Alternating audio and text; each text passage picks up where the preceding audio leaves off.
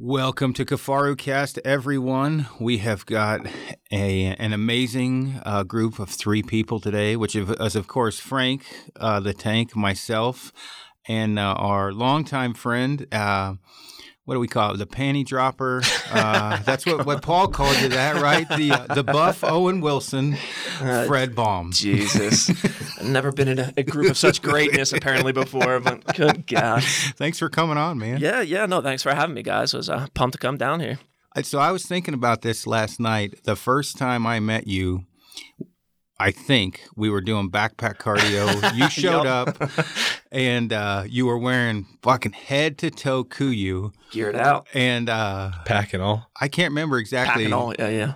what I said to you or whatever, but basically I was like, what the fuck? And you were like, what, is there a dress code? You looked over your shoulder just kind of like scornfully at me, and you're like, really? I'm like, what? I'm like, I didn't know there was a dress code here as a Boy Scouts, or what's going on? But I remember we went and I was going, if it was fucking snowing. Yeah, it's brutal. We were moving out fast, and which at that time, I didn't know you were as in shape as you were, but you didn't do well that day. You guys kicked the piss out of me. Your back was bleeding when we got back. Yeah, it was. It was. Which I enjoyed that myself. So and then I thought, okay, this guy's, I didn't see you again, and I'm like, oh, that guy, I'm sure fucking hates me or whatever. And then, I don't know, whatever, like 3 weeks later, I think we ran into each other at the range. And then obviously we learned you're a super cool guy, and then we got you a pack. And then ever since then, you've been hauling ass. I'm like, fuck. It made all the difference. It was getting those snake bites, the lower back. I was just bleeding every time there was more than, 40, 50 pounds. We did like 60 or 70 that night. It was crazy. Yeah. I didn't realize what you guys, I'm like, these are just a bunch of hunters. And I had that, it was early enough when I was in my hunting stage that I don't know that I didn't realize that there was other guys out there like getting after it. Yeah, I was surprised. I was like, oh shit, because I was mountain biking doing stuff like that at the time, and fuck, man, got there and you guys were just killing me. So yeah, well, it's humbling. I was gonna say the only time that I'm killing you is when we get above 45, 50 pounds in weight, because you're a fast little guy. That one time we were. You took off. Were you with me when we were scouting? Oh my god! And you fucking took off and I looked and I was like, I can't go that fast. And you're like the little engine that could at 13,000 feet. You're like, no, and you never stopped. I was like, Jesus. Yeah, literally, that mountain was like straight up, and we're like, well, fucking Fred's gone. But there it is. It was under 50 pounds. You get above that and forget it, man. I'm crawling, so yeah, I'm a skinny little guy, so. That weight affects me. On that same scouting trip, we'd split up, and it was me and Fred, and then it was you, Phil, and Braden, and we went across that the scree field. Braden called you guys F squared. Yeah. Dude, we went across this fucking boulder field or scree field, and fucking Fred was hopping like Mario from rock to rock. I was like, what the fuck? He went up to the top, came back without his pack to check on me. I'm I didn't know if you got hurt. Or you turned around or I'm in the wrong spot. I didn't know. I'm good, man. No worries. I'll be up there in about an hour. Oh, jeez. Yeah. Well, I think that's like the rock climbing background. That's, most of the approaches rough scree fields like that. So I don't know. I just didn't think twice about it. Well, on that note, so you're from back east originally, Yep. if you haven't figured out from his slight accent. Where from? Jersey Shore? Jersey Shore. Yep. I was in the cast. I was the blonde-haired kid. No, just actually more towards like the mountainous side, like the northwest. Yeah. So, I mean, if you want to say there's mountains in Jersey, there's not really, but yeah, it was East Coaster. Gotcha. Yep. And then you, as I've gotten to know you better, so you were basically like, what do you call those guys, a dirtbag climber? Like a climbing bum, yeah, dirtbag and climbing bum. Okay, so I've seen this little motherfucker go from sitting, what you can't call Indian style anymore, crisscross applesauce, to a full handstand and walk around. So, like, is that a, like, downward dog shit? What is that? Like, I don't know what it is. I think that was, like, started in, like, gymnastics as a younger guy, so I think maybe it came from that. I don't think it's from the climbing side. God, I was lazy when I was a climber. Like, if the cliff was more than, 50 yards from the car, I'm like, no, we're going to find another place to go. So, like, cardio was just not even in my vernacular back then. Yeah, definitely now you remind me like one of those guys that does American Ninja Warrior where you're watching them do shit and you're like, wow, yeah, I couldn't do that. I think I'll walk around that obstacle. But tell us about the climbing days. Well, I mean, it started like right out of high school. You know, I was in like typical sports, football, baseball, whatever it was, but never really, super into it. And then I just went indoor one time with a buddy climbing, and that was it, like just done. So, I mean, I almost didn't get through college because of it. Just we climbed everywhere. We traveled for it, all over the East Coast. We went down to Mexico, to Europe, all that stuff. And that kind of like changed my life. And that's what made me want to move out west. So as soon as I was done with college, me and a couple buddies who are also climbers, we all decided to, migrate out west and came out here for strictly that. I mean, didn't have a job, didn't have a place to live. We went into Boulder Canyon and just camped there for the first couple weeks till we could find a place to live. And then from there, just kind of got, intermittent jobs here and there, whatever could, just kind of pay the bills. But I mean, it was climbing every single day, traveling for, year round type of thing. So part of my obsessive personality for sure. Did you guys do any of that crazy free climbing shit with no ropes? And yeah, I mean, I didn't get into it like some of these crazy dudes you hear about. But yeah, I mean, I worked in El Dorado Canyon State Park. So I would work and then afterwards I would just go on free solo a bit. Nothing, not real hard routes, maybe up to like 5, 6, which is like a rating system they have within climbing. I mean, shit you don't want to fall on. There's no doubt about that. Am I like a 0.8? yeah. Like point, we're point like below 1? 1. Yeah. I mean, it's not a rating for a person, it's a rating for a route, but yeah. What would you consider stairs? Stairs. Third class, probably. What if they're steep? Those ones in BC with landers, someone's going to die on them.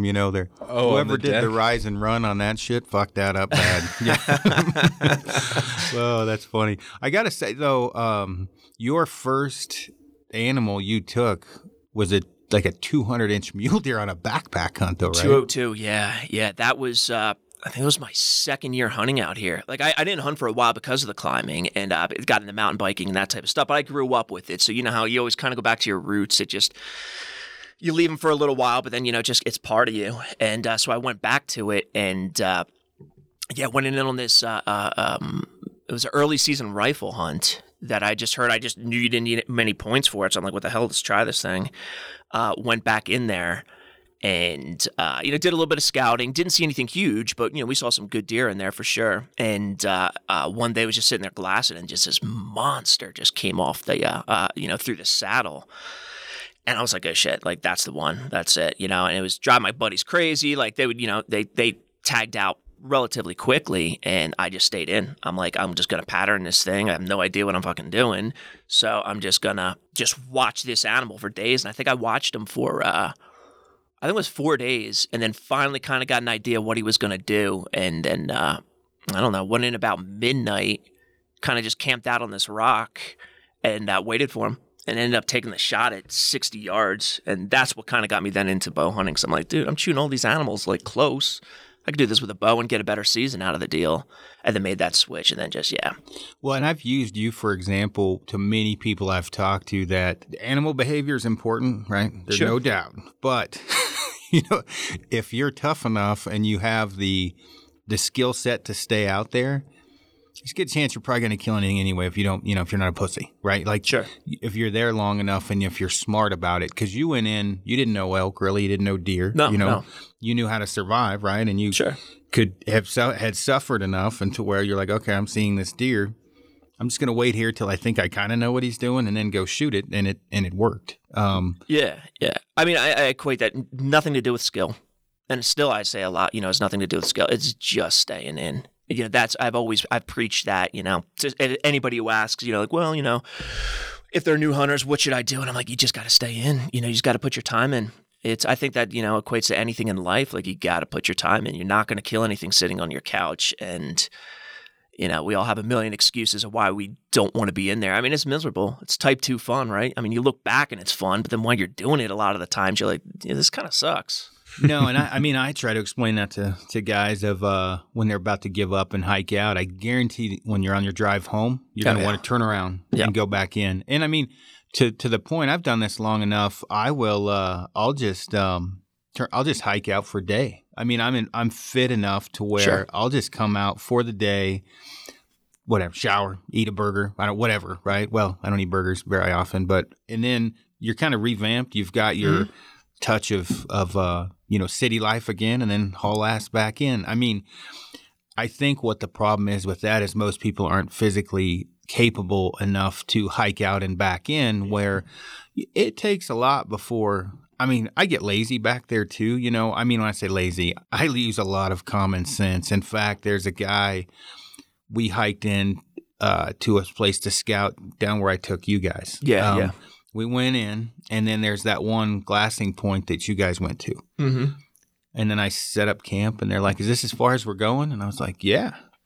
Well, they thought there was going to be some like crazy, you know, they were pissed we weren't working out more. And I was like, "Look, we got 2 glassing spots. We got the one right there and the one right here. I got 15s and a 95, and I bought these motherfuckers for a reason. Yep.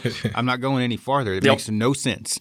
And those type of guys obviously can do anything they want at any time, where other guys may not even be able to get to that point, but certainly aren't going to be able to hike out, drive to town, and hike back in. They're kind of a one and done deal. And that's where, you know, physical fitness for backpack hunting does kind of come into play. And when I was in another unit, I ran into a guy like you this was like 10 years ago. I shot an elk, and fucking guy comes out of the middle of nowhere, right? And I was like, Jesus, scared the shit out of me, right? And I mean, this is like in the trail, 4 miles in, off the trail 2 miles, like the areas you don't see people. Sure. Hey, I just saw a guy shoot an elk, and I was like, yeah, that was me, man. What's going on?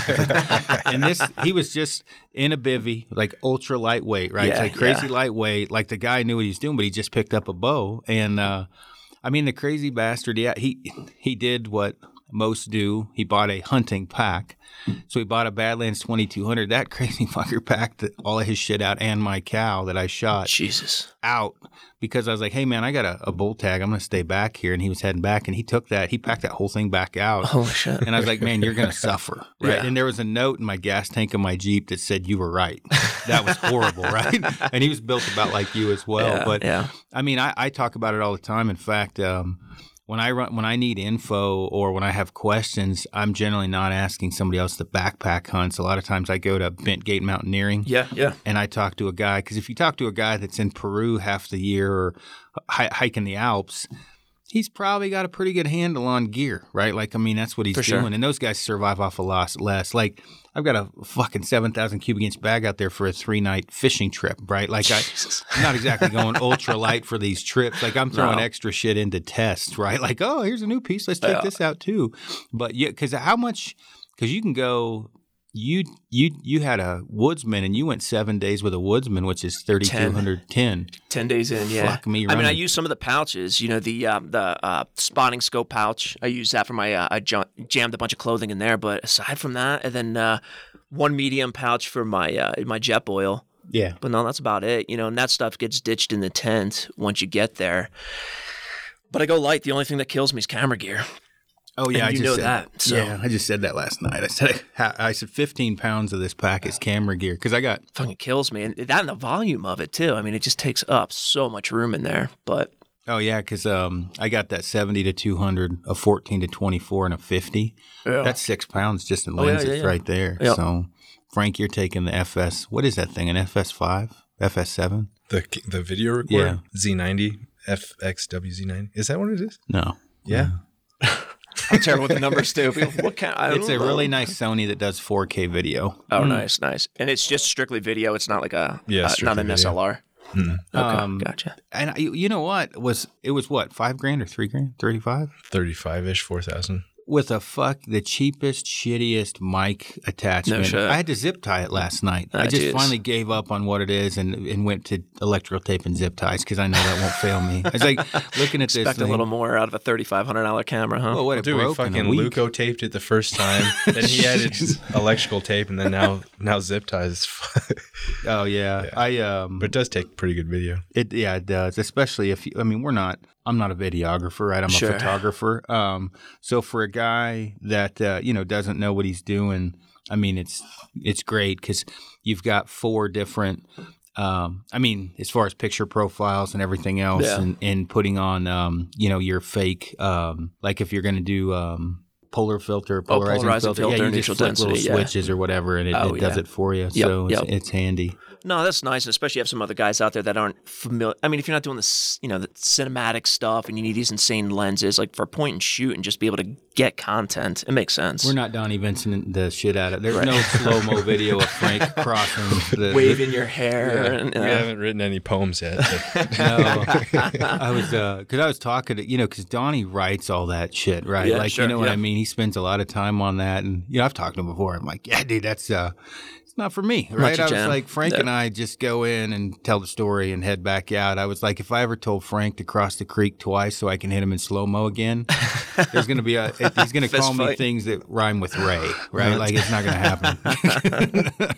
Oh, shit. That's it. Each his own, man. But you do a lot of, marketing stuff too, right? For a while. Yeah. I mean, I had my own company. I started ages ago in photography. I think I started that right out of high school. And, back when you actually developed your own black and white film, all that stuff before digital hit. So it definitely dates me there. But that's how I started. And then, after my bumming days out here, got into motion design.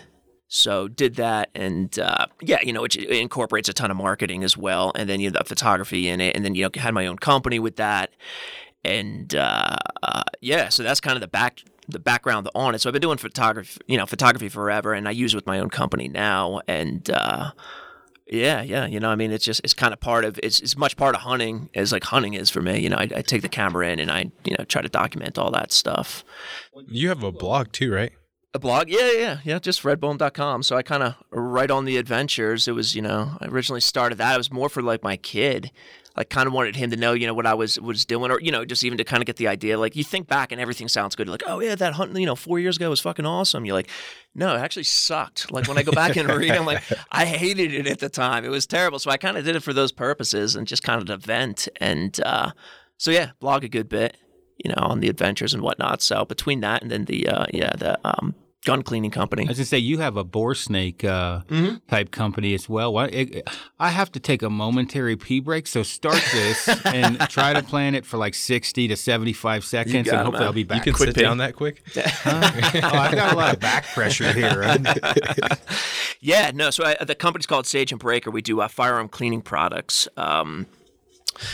Started that when I was in an ad agency, just kind of as a side thing, and just decided to do something more that was within the industry that I enjoyed, and came up with an idea. I mean, I come from a long line of mechanical engineers. My father was, his father was. So I grew up in a machine shop. So just kind of came up with this prototype of a boar snake, or Hoppe's has boar snake, and ours is a different version where I just gave you one, Frank. It's I don't know if you ever used it in your guns before, but it's a full brass brush, and then you pull it's got a buffing rope and all that stuff. So it started with that, and then we just grew it and grew it and grew it, and we're starting to get into some stuff for upland dogs, that type of deal. So that was the start of the company, and that was actually what gave me the ability to quit the ad agency life. It was too much, man. It was killing me. I was like, just bought a house, had a kid coming. The wife is like, she's like, you work 12 hours a day at the ad agency. You come home, you work on this company as a side business. The weekend you work as a side business. She's like, you're going to have no time for your kids. She's like, you got to pick one or the other.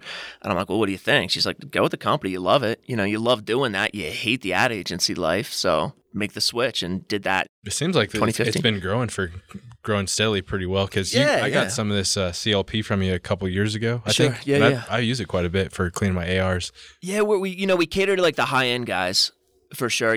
We get a lot of upland guys, a lot of hunting guys. And maybe that has to do with the photography and the marketing, because that's the stuff I enjoy. So, I really push it that direction. But we really just targeted the high end stuff. Our stuff's way more expensive than everybody else's, but it's, higher quality is the way we figure it. And that's like the group I want to be able to work with. So yeah, it's grown, we're growing it slowly, because I don't want it to get out of hand. And, I talk to all the customers myself. I'm sure you guys, it drives you nuts, here doing that, but it's something where you have control of the quality control, and you're able to talk to the customers and keep that customer service to the level you want it. So, one thing I like about that CLP is that you don't use anything that's toxic in completely, there. Yeah. It's. I mean, I wouldn't suggest drinking it, but you could. It's not going to kill you. Is that why you're so ripped? If that's what it takes, hand me that bottle. Okay, I was just, we're back. I just had talked about drinking, cleaning, lubricating products to get skinny. I don't know if that'll work. I would imagine you'd shit your ass off if you did, though. That's a diet, right? You'd probably shit yourself rotten. Yeah, I'd imagine so. I remember that Does diet. it move up your joints? I mean, as far as like squirreling here, remember that one hit story they did on the diet company and they were given a pill, right? You took a pill, miracle pill. Well, what it was is they were giving them tapeworm. No shit. What? I've always thought about that. That would be a great diet plan. I got tapeworm in the Army. You are hungry ass shit. So my whole team got it, or my squad, and then we had a competition who'd poop out the biggest. Right? Yeah, I know, right? Jesus. And then it's there's a log and the little guy, you got the little warrior hanging on the log. You're like, Jesus, what the hell is that? Good God Almighty. Did you take some medicine to get it out of there? Get back. It's funny. We had God, I won't tell his story correctly. We had this guy Bob. His name was Tim Barker, but in the Army, Bob Barker, right? They Sure, would call him makes sense Bob. to me. And then it seems like he got stung by elephantitis. Where at?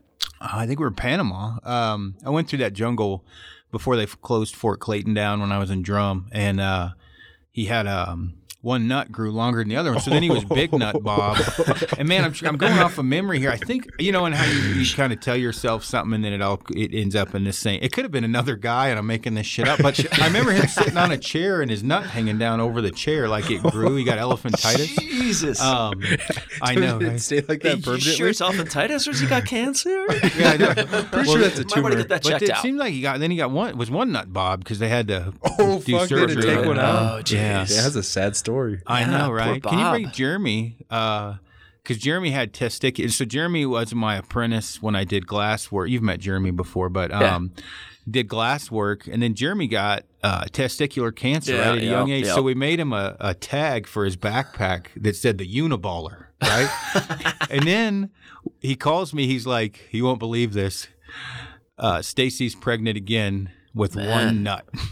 Potent man. Yeah, Potent exactly. Well, that happened with Lance Armstrong, didn't it? I think he got his girl pregnant with a couple kids with one nut. I mean, that's strong swimmers, right? I'll I mean, tell they're you. going upstream. Potent man. That's bore. like that movie Fubar, that Canadian movie. Yeah. Same fucking thing. Dude gets a cancer in his nut, bangs some chick and gets her pregnant. He's got one nut.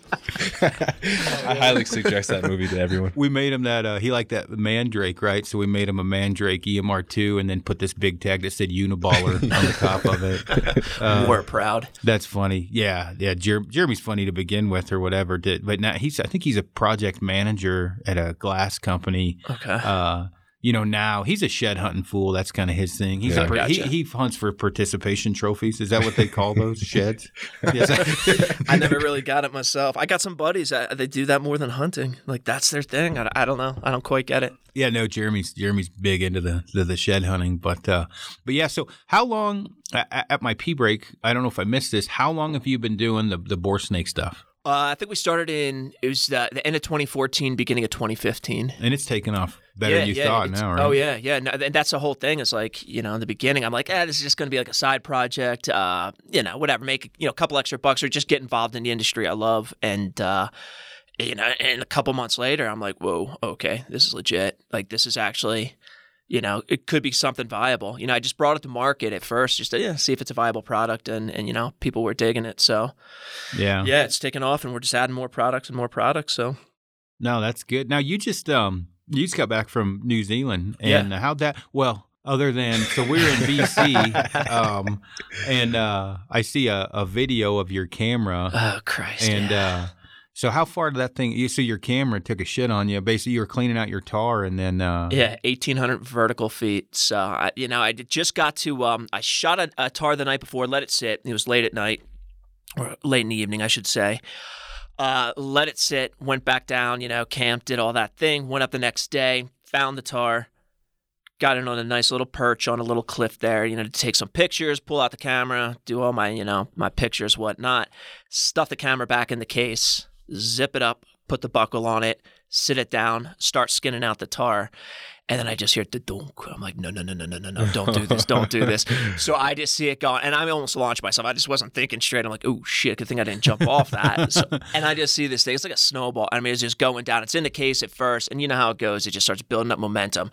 Hits a rock, the case explodes open. I just see my camera in there. Everything happening in slow-mo. Because now you got to remember, like, half the reason I did this trip was just to get pictures. I mean, you know, that and the hunting, obviously, and the experience. But that was a big portion of it. And being an idiot, I only backed up a little bit of the trip. So the SD card in there had everything I'd shot on this whole trip. And this is going into, you know, week 3.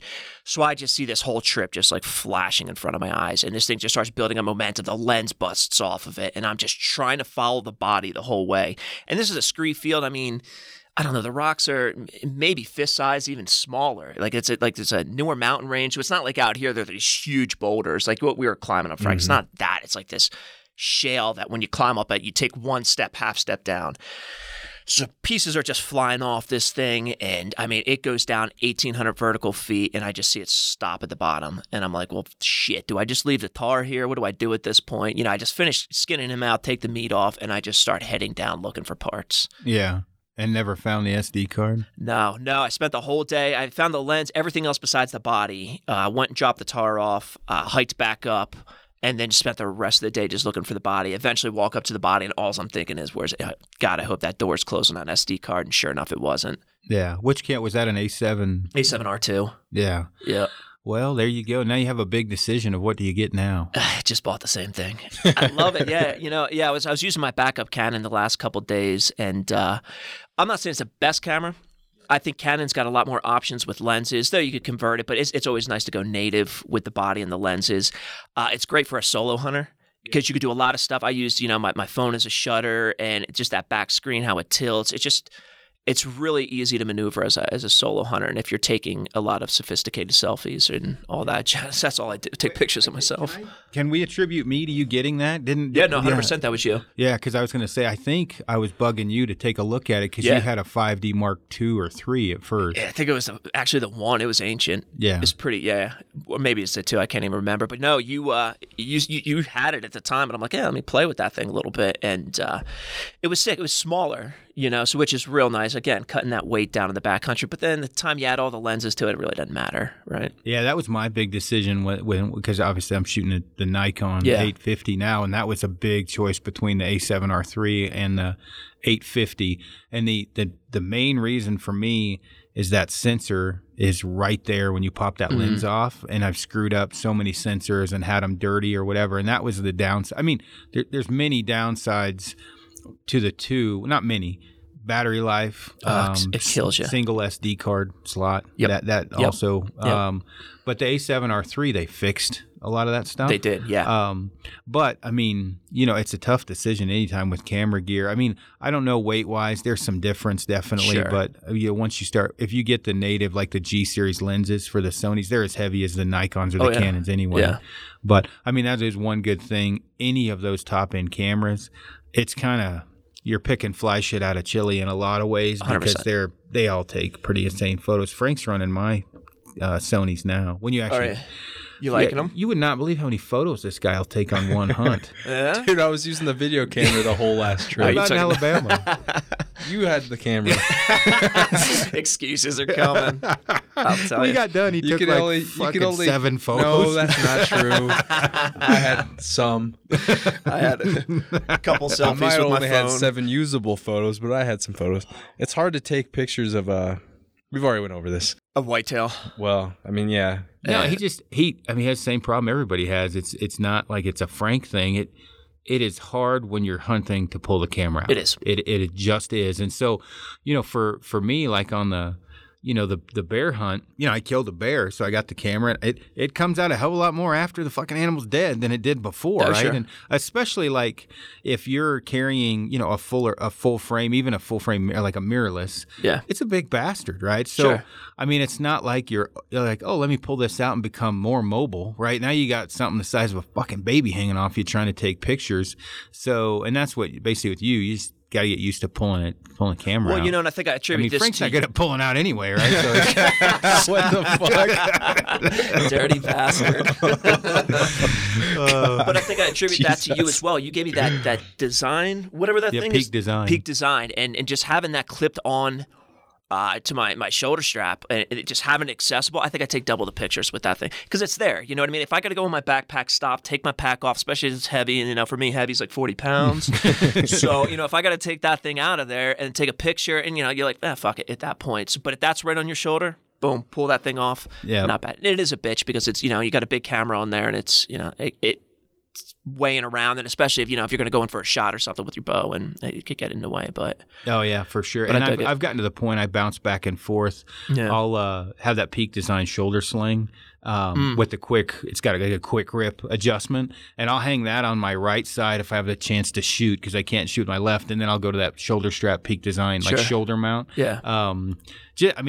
For me, I really like taking photos of hunts, of people on hunts. I mean, I just enjoy that as much probably as hunting in a lot of ways. But as I say that, if we're out there and I have a tag in my pocket, it's not like I'm like, you know what, I'm just going to let this tag sit here because I want to take some pictures, But it is. I mean, I like telling the story with photos, and I'm not worth a shit at taking video. I'm kind of on the other boat. Like I hardly ever take video as I'm giving people crap about taking photos. But I mean, people seem to enjoy it. I get an occasional smart ass that thank God I kill stuff and take photos of sunsets. Cal Halliday, if you're listening, and Ryan Avery, fuck you both. I kill and take photos of sunsets. But it is true if you can't hunt that well, or hunting is bad. I take a lot of photos. That's probably why I take a lot of photos right there. But it's nice, capturing the lifestyle side of it too. I mean, the dead animal, that's great. That's what gets all the likes. That's what people want to see. There's no doubt about it. You could go through your own feed, and I can almost guarantee the kill shots are the ones that are getting people like, if it's not a dead deer in it, I don't want to see it. You know what I mean? Type of thing. So like Bill Clinton. Yeah, that was a little Bill Clinton one day. But I'll do Hillary. No, I'm just kidding. But being able to capture everything else, and you pull that out of your shots for sure. Like, I mean, we're out there for the kill. There's no doubt about it. But there's a lot of other cool stuff to experience during it, and if you could capture that through your imagery, it's. Well, I can tell you. Remember that lantern I pack around, that Primus? Yeah. So that thing, like I've got a new one, right? And I'm only carrying that because I don't need it for this trip, just for kick-ass lantern photos at night. Because Amy was like, why are you carrying that? And I was like, honestly, it makes good photos. Yeah. And I was like, because I've got one where you look like a little baby coming out of your bivvy with that lantern. Your face. It was with the trip with you when you came up with us. Fishing. Yeah. I've got one, a bunch of, and it's funny because you literally look like you're like 12 coming out. You just look young. I mean, you're shaved. You don't have a beard. And you've kind of got this sad Frank face. Yeah. With that lantern, whatever. It just makes for cool shots. And I know you don't do it either. We don't really like fake a lot. Like we did the photos a bunch for Nikon, and those were fake as hell. I mean, we climbed up on cliffs and took them. But for the most part, like there's not a lot of do-overs that go on. I mean, we just take the photos as shit happens. But when I get into low light, that's totally off. I mean, stop, quit moving. No, you have to. Yeah, there's no choice with that. Slow shutter speed. That's the way it's got to work. Yeah. Oh yeah. Trying to get everybody to stand still is a fucking miracle too. And I guess stand still, like freeze. There's like different levels of freezing depending upon who you're at. You could say freeze, and that tells a guy, actually, I can still text. Or you could tell another guy freeze, and I'm like, well, don't freeze with a dumb face, you retard. Freeze in a good pose, right? Yeah. I feel it. Yep. Yeah, exactly. Well, what else do you got? Because you're pretty much a free spirit on hunting as far as you'll find something you want to do and just pop it up and head down. What do you got going on this year? That's a good question. I didn't pull any tags, so I got to start finding some stuff. I try to I really like to jump to different places I'd never hunted before. Yeah. I mean, last year I did Hawaii for a month. It was super cool. I don't think I'm going to be doing that this year on the Big Island. So they're getting hammered there with lava. But, then did, like we had talked about New Zealand this year. I'm not sure next year. Maybe back to New Zealand. Just met a rad group of guys down there that were, just a ton of fun to hang out with. And there's potential for that. And then, any other states I could pull tags out of. Gotcha. Yeah. You've went in a few times to the godforsaken area we hunt. It's up in the northern corner, and that'll make a man out of you quick. It's burly. What do you go in like for 10 days? Because people ask, because you're definitely a little bit on the lighter side compared to me. Yeah. What do you, weight wise? Do you pay attention to that too much, or does what goes in your packs in your pack, and that's what you need? Not a ton. I typically don't weigh it before I leave. I'm trying to get better about that, to start slimming stuff down. But what I did start doing is I bring just like a little notebook. I use that for anything, just writing notes, company-wise or just thoughts, that type of thing for blogging. But I also use that, like I took that in early when I started getting into the backpack hunting, and I put my whole equipment list on there, and then I started checking off stuff I didn't use. Yeah. So I started doing that, and I was able to slim down pretty well what I'm using when I'm back there, and what I really don't need is just a luxury. And then I started getting rid of some of the luxuries, like the Crazy Creek. Like I found myself, like I'd be like glassing and falling asleep. I'm like, well, this shit's not working, So sit on a rock, man, and be uncomfortable, and like that solved that problem in a hurry. So just getting rid of some of the luxuries. But I think I go in with a 10-day. The worst part is food. So if it's 10 days, it's 20 pounds of food. I eat twice as much as you. Shit, right? No, I'm always starving in there. I come out emaciated. My wife's like, I got to feed you. And I'm like, yes, you do. So. That's right. Yep. Oh, shit. I try to, when I ask, people ask all the time, what's your pack weigh? And I generally don't know. Like, yes, I'm the same. Yeah. And I've done this long enough for me where if it's in there, well, I say that on this trip we're going on, which is just a fishing trip, there's all kinds of shit in there I don't need, right? Yeah. But when we go on a serious trip, if it's in there, it ain't fucking coming out. I need it, right? Like exactly. I mean, multiple uses, all that type of stuff. Yeah. And so putting it on a spreadsheet is only going to fucking depress me. Yeah. I mean, I have to have what's in that pack. And so weighing it is kind of a moot point for me. And I've said this a lot, like no matter what the spreadsheet says, if I need it, I'm going to pack it along. And so, of course, I'm in a different position. Fast forward, 15 years, I might be worried, about weight a little bit more. And for us, like for me, I'm eating a minimum of, 3,000 calories a day. Yep. So that's 30 ounces, roughly. And then I drink 100 ounces of water a day, but I don't have that on me all the time. I just fill up when I need to. But when I talk to guys or whatever, I got an extra pair of socks, usually an extra pair of underwear. Yep. That's for a 4-day hunt or a 10-day hunt. Sometimes I don't bring that on a 4-day trip, but no extra pants, no extra shirts. Yeah, no, just what you need. Yeah, exactly. And then you start, you go through. I'm not bringing a lantern on most hunts. I just, unless it's like it's a super easy one, I will. But I mean any serious one. But as far as like in Frank's the same way. I mean, we've got in there the basic, you've got your kill kit. I got a headlamp. I generally have new batteries. Unless it's a 10-day hunt, I'll have new and an extra set. But there's not a whole lot of shit going on in that pack. Most of the space left over when I have a big pack is for dead animals, right? Yeah, I may go in with 7,000 cubic inches, but 3 of that is for the space, or 2,500 of it is for the animal. And then my camera, it takes up 1,800 cubic inches by itself in the case with the extra lens or whatever. So it's a killer. Yeah. Yeah. No, I mean, it's minimal. There's no doubt about it. It's being, especially being a light guy like me, I can't take that extra weight going in, and then when you knock down an animal, you just know you're going to be miserable and you just get after it. But, going in light and then just being able to, if you need to, throw your camp on your back, go into different spots and hunt throughout the day with shit on your back, then at least, so I'd say 50-ish would be, my best guess. I did just put a whole Excel spreadsheet because I got asked a lot to do that for this New Zealand trip, and I had put all my equipment in. I had to do that because, you're 50 pounds each bag, 2 bags, and then your carry-on. So there was no choice. Like I came down, I think it was 49.5 for each bag that I checked. So I had to do the spreadsheet for that type of thing. So I just posted it online. So if people are really curious, they could take a look what I brought on that trip. But that had a little bit more extras. You know what I mean? It wasn't, exactly a backpacking trip. There was a lot of shit I just needed, a lot of extra clothes because I knew I wouldn't be doing laundry, and 3 weeks in the same underwear could get, gamey to say the least. Oh, yeah. I think, too, the ability... I mean, fear is a fucking problem when people are back there. Fear to get off the trail, fear to get stuck away from camp. A lot of that's, maybe their skill set's not as high. And not to pump both of your tires up, but I mean, people have asked me. Well, they don't ask me about Frank anymore because they know. I mean, pretty much everything they know about Frank. But people ask me about you, and I'm like, when the world ending and the zombies coming, if I got to pick 5 guys, you two will be there. Like I could say to either one of you, hey, I'm stuck on this mountain and magically have 3 dead bodies around me. You're like, okay, I'll grab a shovel. I'll be there soon. And then you're like, well, the ground's kind of hard. Maybe we should move. Right? I mean, you guys are prepared to do anything at any time. You Sure. don't find that very often with guys. You're going to have guys that are afraid of heights, guys that, I mean, let's just face it, have a family obligations that you can't Sure. get around. But, truthfully, as far as just, whatever, call it foraging, right? You're not necessarily living off of the land, but to a certain degree, you're making the best of what you have around you and not afraid to go over the next mountain, hitchhike back to you. I've had to hitchhike back to my vehicle multiple times, to where one trailhead is not your God. You don't have to come back to that trailhead.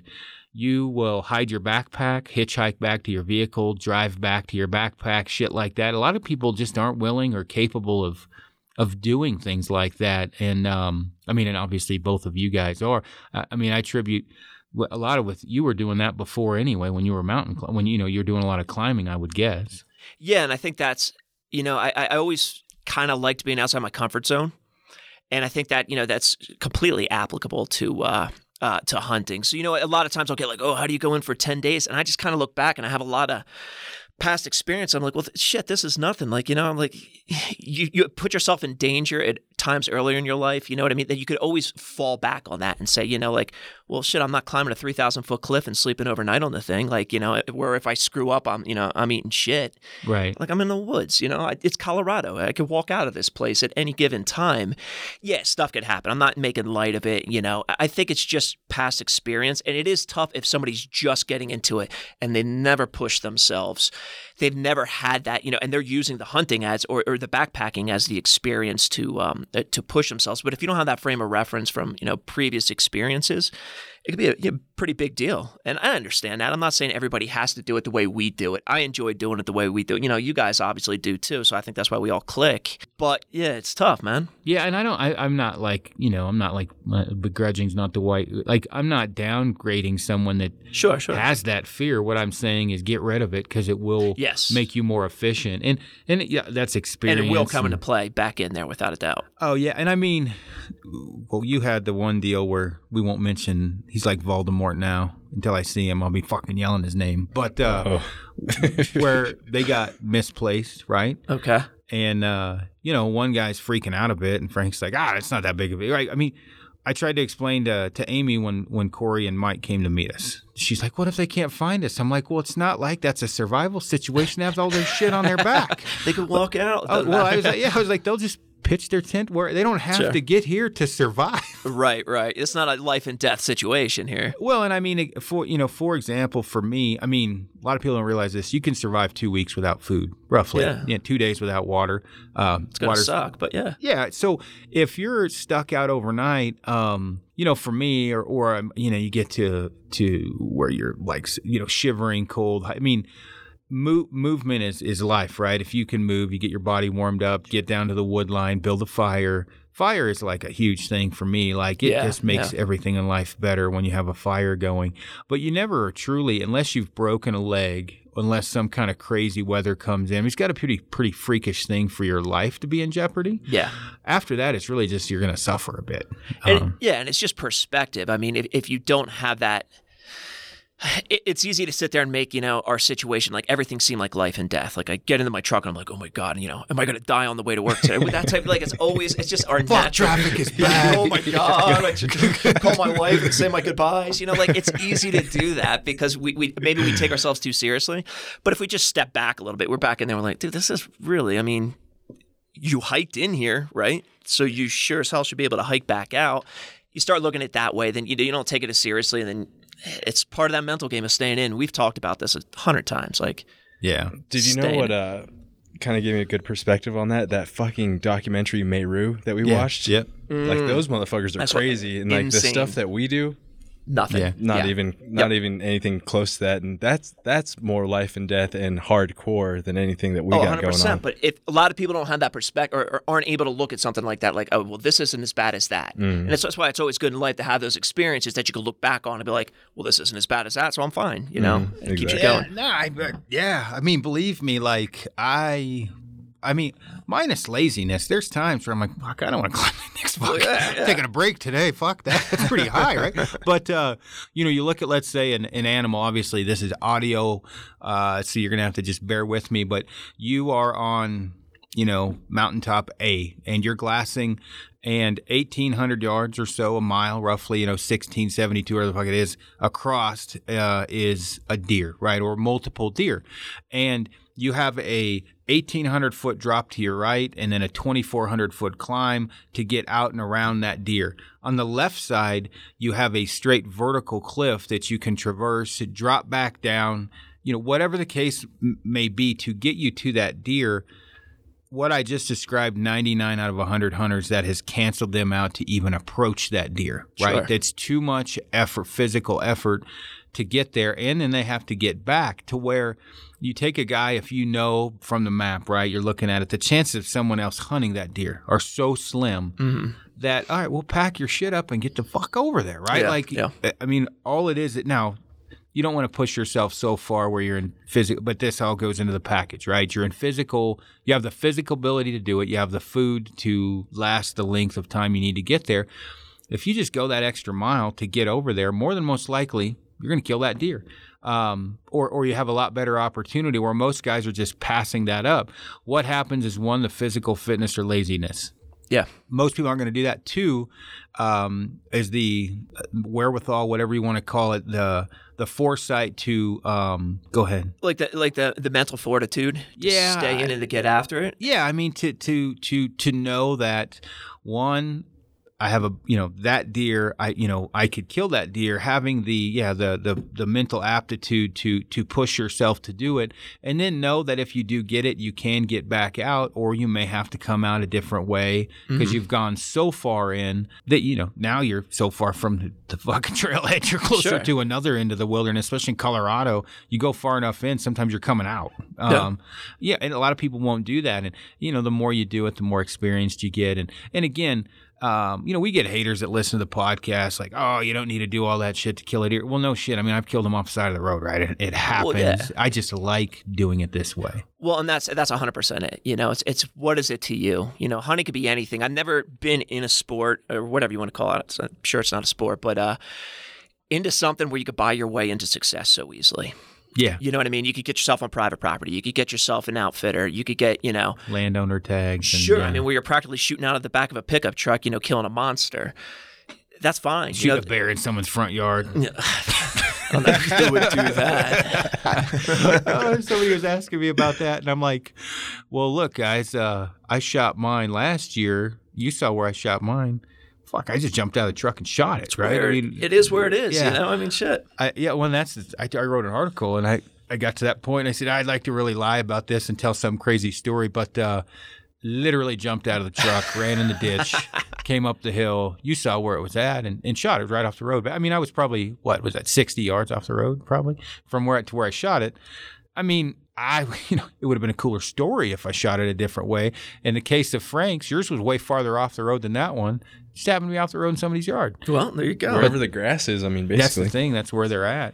Shoot them where they are, You can go into the backcountry and just search all day long and not see a damn thing. I'd rather take the easy way. I'm kind of the same thing. Oh, yeah. And people talk, too, about, whitetail hunting. I can't believe you can sit in a tree stand that long. And it's like, I've backpack hunted long enough to where I get to November, I'm welcoming over it. I'm ready to sit in a tree stand and sleep in a bed. Yeah, you guys just picked that up too. I mean, I just started. I'd say last year was the first real year into whitetail. You guys are digging it, huh? Well, I've hunted whitetails for since 2002. Oh, okay. I've hunted them a shit ton. I mean, let's see. I've hunted them in Nebraska and Kansas, Minnesota, Wisconsin, Iowa, Illinois.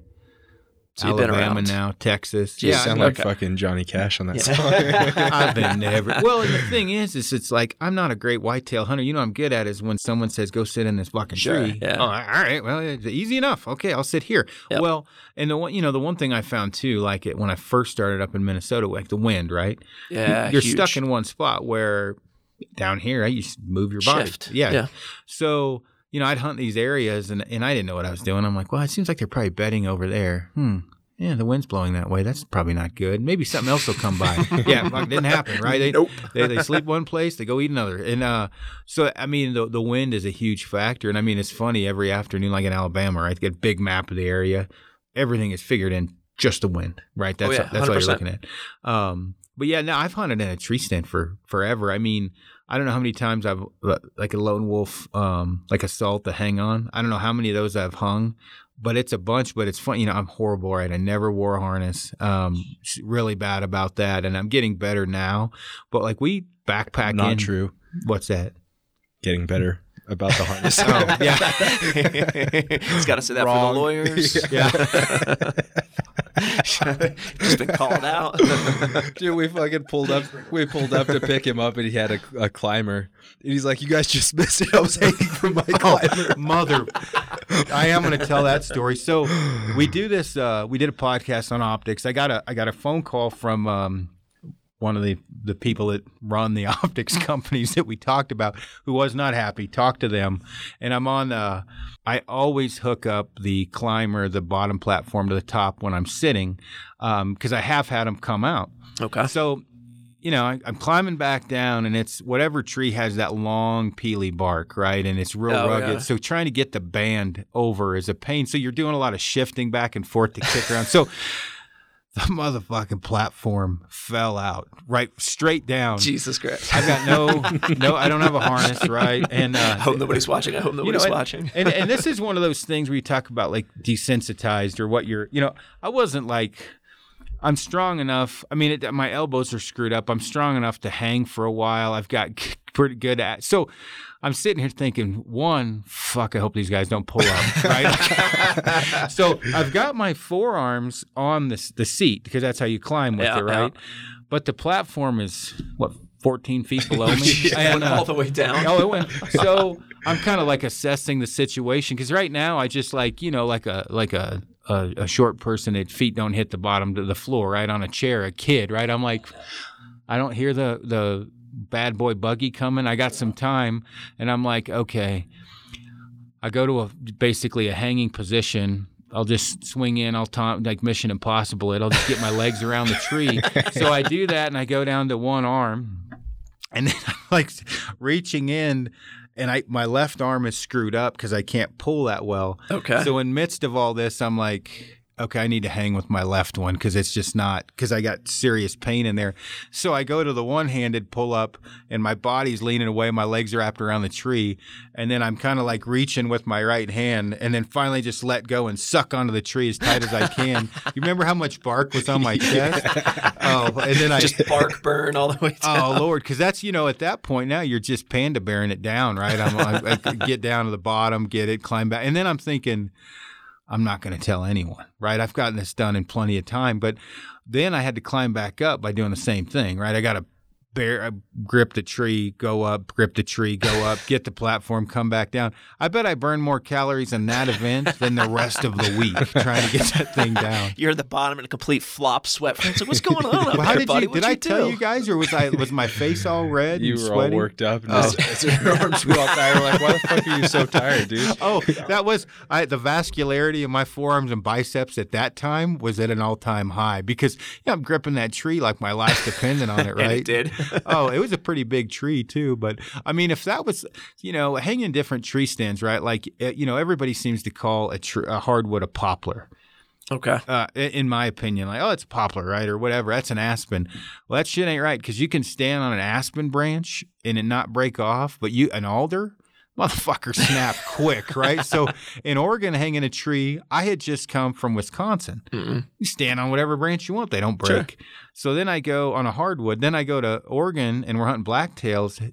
Do not stand on an alder branch if you're a fat kid, right? Oh, shit, note to self. They just snap right off, right? So, I mean, my buddy, his name's Johnny Fortato. He's a guy. He was a mountain biker, skier guy. Guy's crazy as hell. He lives in Mount Hood now, or not Mount Hood. Where do they do all the windsurfing and shit in Oregon? Off the Columbia River. I thought that was Hood. The Hood River? Yeah, Hood River. Yeah, Hood River. Yep. He lives in Hood River now, but same kind of, when I met him crazy on a mountain bike. He's the one that got me into mountain bike, right? So I've got like at that time we were riding Cannondales. I had a Gemini and a Prophet with that lefty fork on the the Prophet. single fork. You know, and I'm a fucking fat kid riding a mountain bike, right? I had no business, and he's crazy as hell taking. I mean, I think his email's head trauma, something because he's had so many Very concussions. Yeah.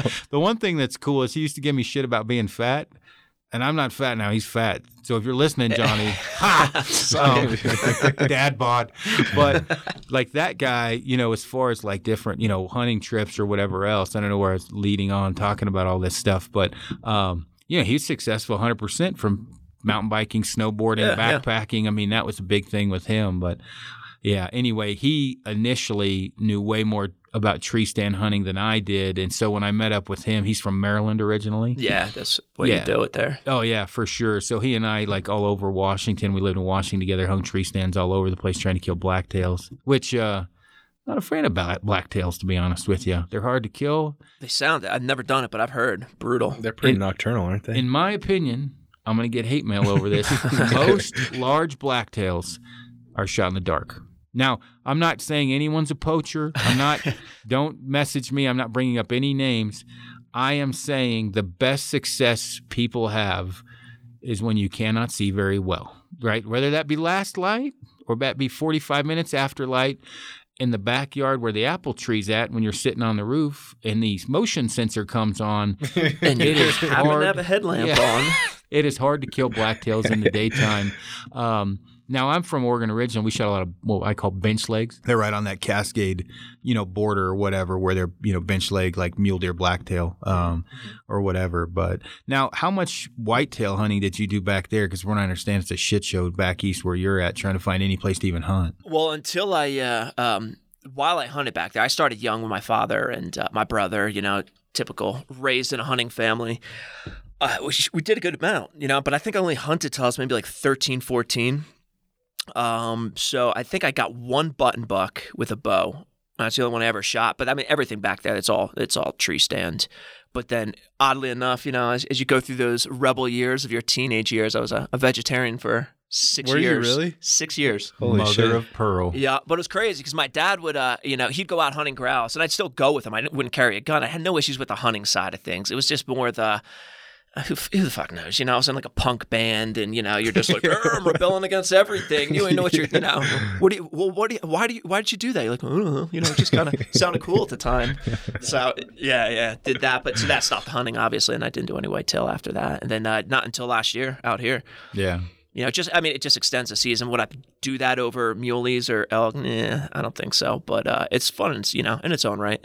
Oh yeah, just different. Did I explain it pretty good to you when we went out? You know, kind of how the whole. I mean, it is hard for me to not get some tree stand hunting in because the adrenaline rush you get when that animal first comes in when you're in a tree. Did you get that? Oh yeah. Well, if every place was like Alabama, that place was pretty spectacular. What's the amount crazy of deer. It's a shot-rich environment. It's with crack-headed deer. So, I mean, you know you're going to shoot something. Sure.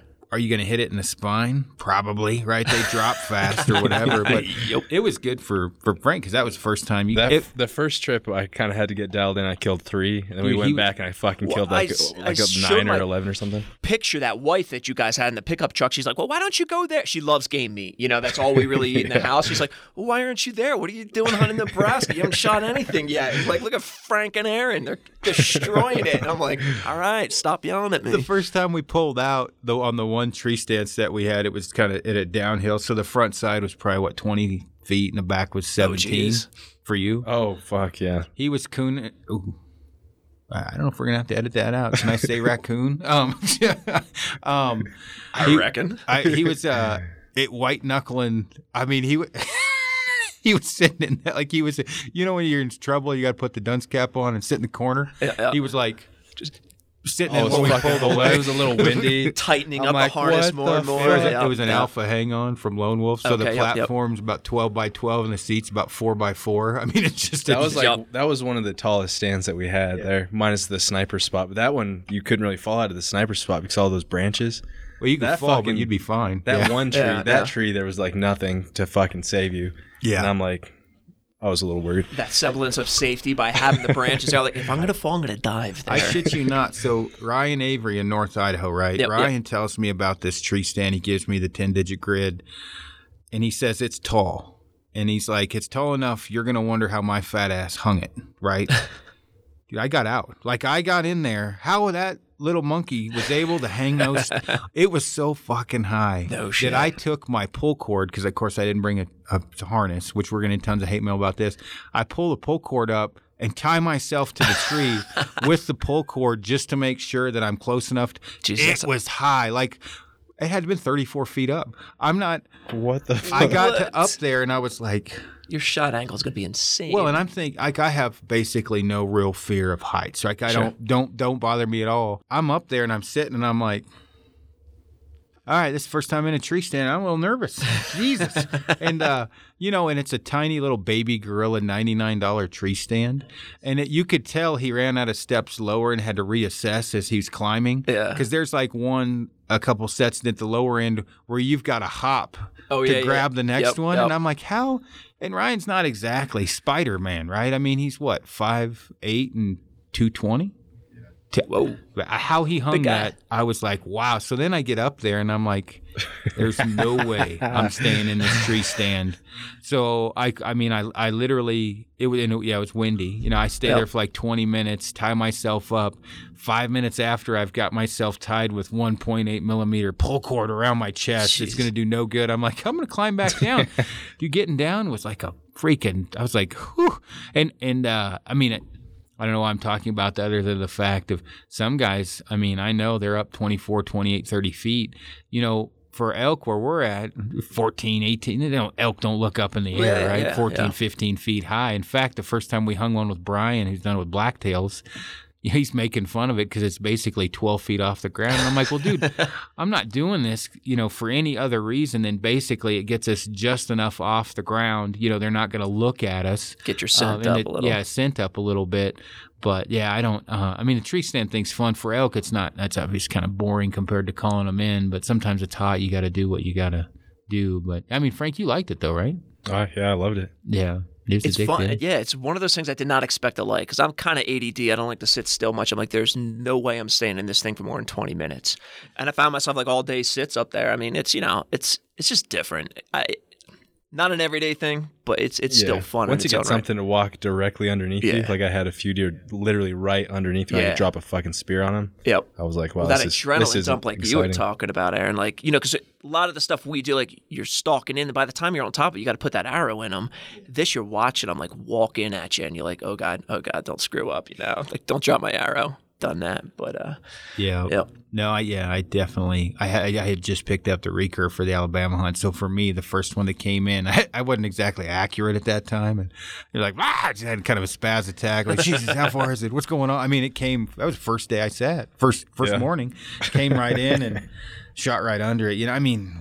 Whatever, but that immediate like pucker factor and adrenaline rush, like is hard to. And it came in from, hell, I watched it for 150 yards coming in. Yeah, that didn't help anything. Really. No, it doesn't. Yeah, but I got one thing I was going to bring up. You got to talk about the what'd you call it? The turd rocket? Shit rocket. Yeah, the shit rocket for climbing. I had a feeling this was going to come up. It's with big wall climbing, some of the areas you climb, you can't just take a shit off a portaledge. Yeah. Portaledge, if people don't know, it's like a platform you attach to the wall. You can sleep on it, belay off of it, that type of thing. Like if you're doing a multi-day climb, you're sleeping up there. So this gives you a platform to sleep on because a lot of times there's not ledges, that type of thing. So what you end up carrying in some of the areas like Yosemite, you can't just shit off there. You're going to hit tourists on the bottom or if there's climbers behind you. So what you end up carrying is like a PVC tube. Yeah. And you pack some lime in there and you basically tell your buddy you're going to take a shit and you're putting that up to the old a-hole and bombs away. He looks away. Yeah. That's brutal. Oh yeah. I was thinking of that because I had Amy and Frank watch Maru. Because I follow Jimmy Chin. Is that his name? Yeah. He's awesome dude. Yeah. I follow him on Instagram and, and Conrad, well, I don't follow Conrad Anchor because I don't know if he has an Instagram page, but I've read a lot of stuff he's written just because I'm not into the climbing thing. The only time I'm climbing up something is to kill a mountain goat or a sheep, right? But it always, the physical, like like what you have to do to do what you guys were doing is insane, right? I mean, not those guys. Yeah, I mean, what I did was I wouldn't even put it in comparison to like Jimmy Chin, but I mean, those guys are balls of steel doing first ascents in the most obscene areas. I mean, where was that one? I mean, Maru was crazy, and your chances of eating shit are pretty high. Yeah. On that stuff, rock fall, all types of things that you're worried about up there. Gear not holding, shitty anchors. I mean, you know, the exposure. So yeah, oh dear God, Frank, what's going on over there? With a vengeance. Yeah. Just watching what those guys do is pretty crazy. And I don't know. I think Conrad Anchor lives in Bozeman, but yeah, he does. Where's Jimmy at? Jimmy's up in last I thought. I had met him a while back, but I think he's up in Jackson or outside of Jackson. He was up in Wyoming on some crazy-looking ranch. It's crazy, though. I mean, because you think about what those guys – I mean, and he does everything. I mean, he's an insane snowboarder and skier as well. Yeah. Just a phenomenal athlete, endurance athlete type of thing, and great photographer, man. His stuff is off the charts. Yeah, he's a Canon guy, if I remember correctly. I think so, I think you're right. Yeah. And a Nat Geo guy, so – yeah. Oh, yeah, for sure. I mean, you know, when you got 1.2 million followers and you're following 27 people. Yeah, you're doing something right. Yeah, you're doing something. Yeah. He's working on that. No, you're almost there, right? No, not really. I don't know if I missed this part, but about the shit rock. Isn't it pretty common for climbers to shit themselves? Shit their pants? Ultramarathon. Yeah, I think that's a running thing with these guys. Well, I just figured like you're way up there and you got to take a shit like. Well, yeah, you're shitting off the ledge. You're shitting in a shit rocket, or yeah, it's an interesting place to take a dump. I highly advise everybody do that at least once in their life. My intellectual question of the day. It's amazing as you're younger. Maybe it's how everybody's brought up. You don't talk about poo that much. The more I got into physical fitness, bowel movements are talked about all the time, right? Yeah. I mean, I talk about mine because I'm proud of them. Like, there's some that I just want to photograph and tell everybody about. But I take a probiotic, krill oil, turmeric, curcumin. I take some Shroom Tech stuff from Onnit, and then I drink kombucha like crazy. Yeah. I plugged both of them up here the other day. Good Lord. That was the other week. Yeah, I mean, it is. So then I ate 5 boxes of Raisin Bran up there with Primitive at Jeff Flint. Yep. I'm telling you, man, it was on like Donkey Kong for like a week. The outhouse. I don't know. Yeah, I mean, if you were going to do possible, I don't know, but right on. Like a graph of the pyramid and the outhouse, I was solid 40 to 50% of that pyramid. They had to knock it down a couple times.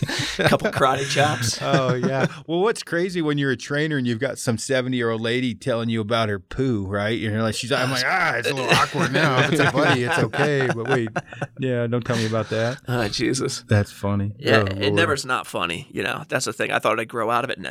It just gets funnier as I get older. Oh, yeah, for sure.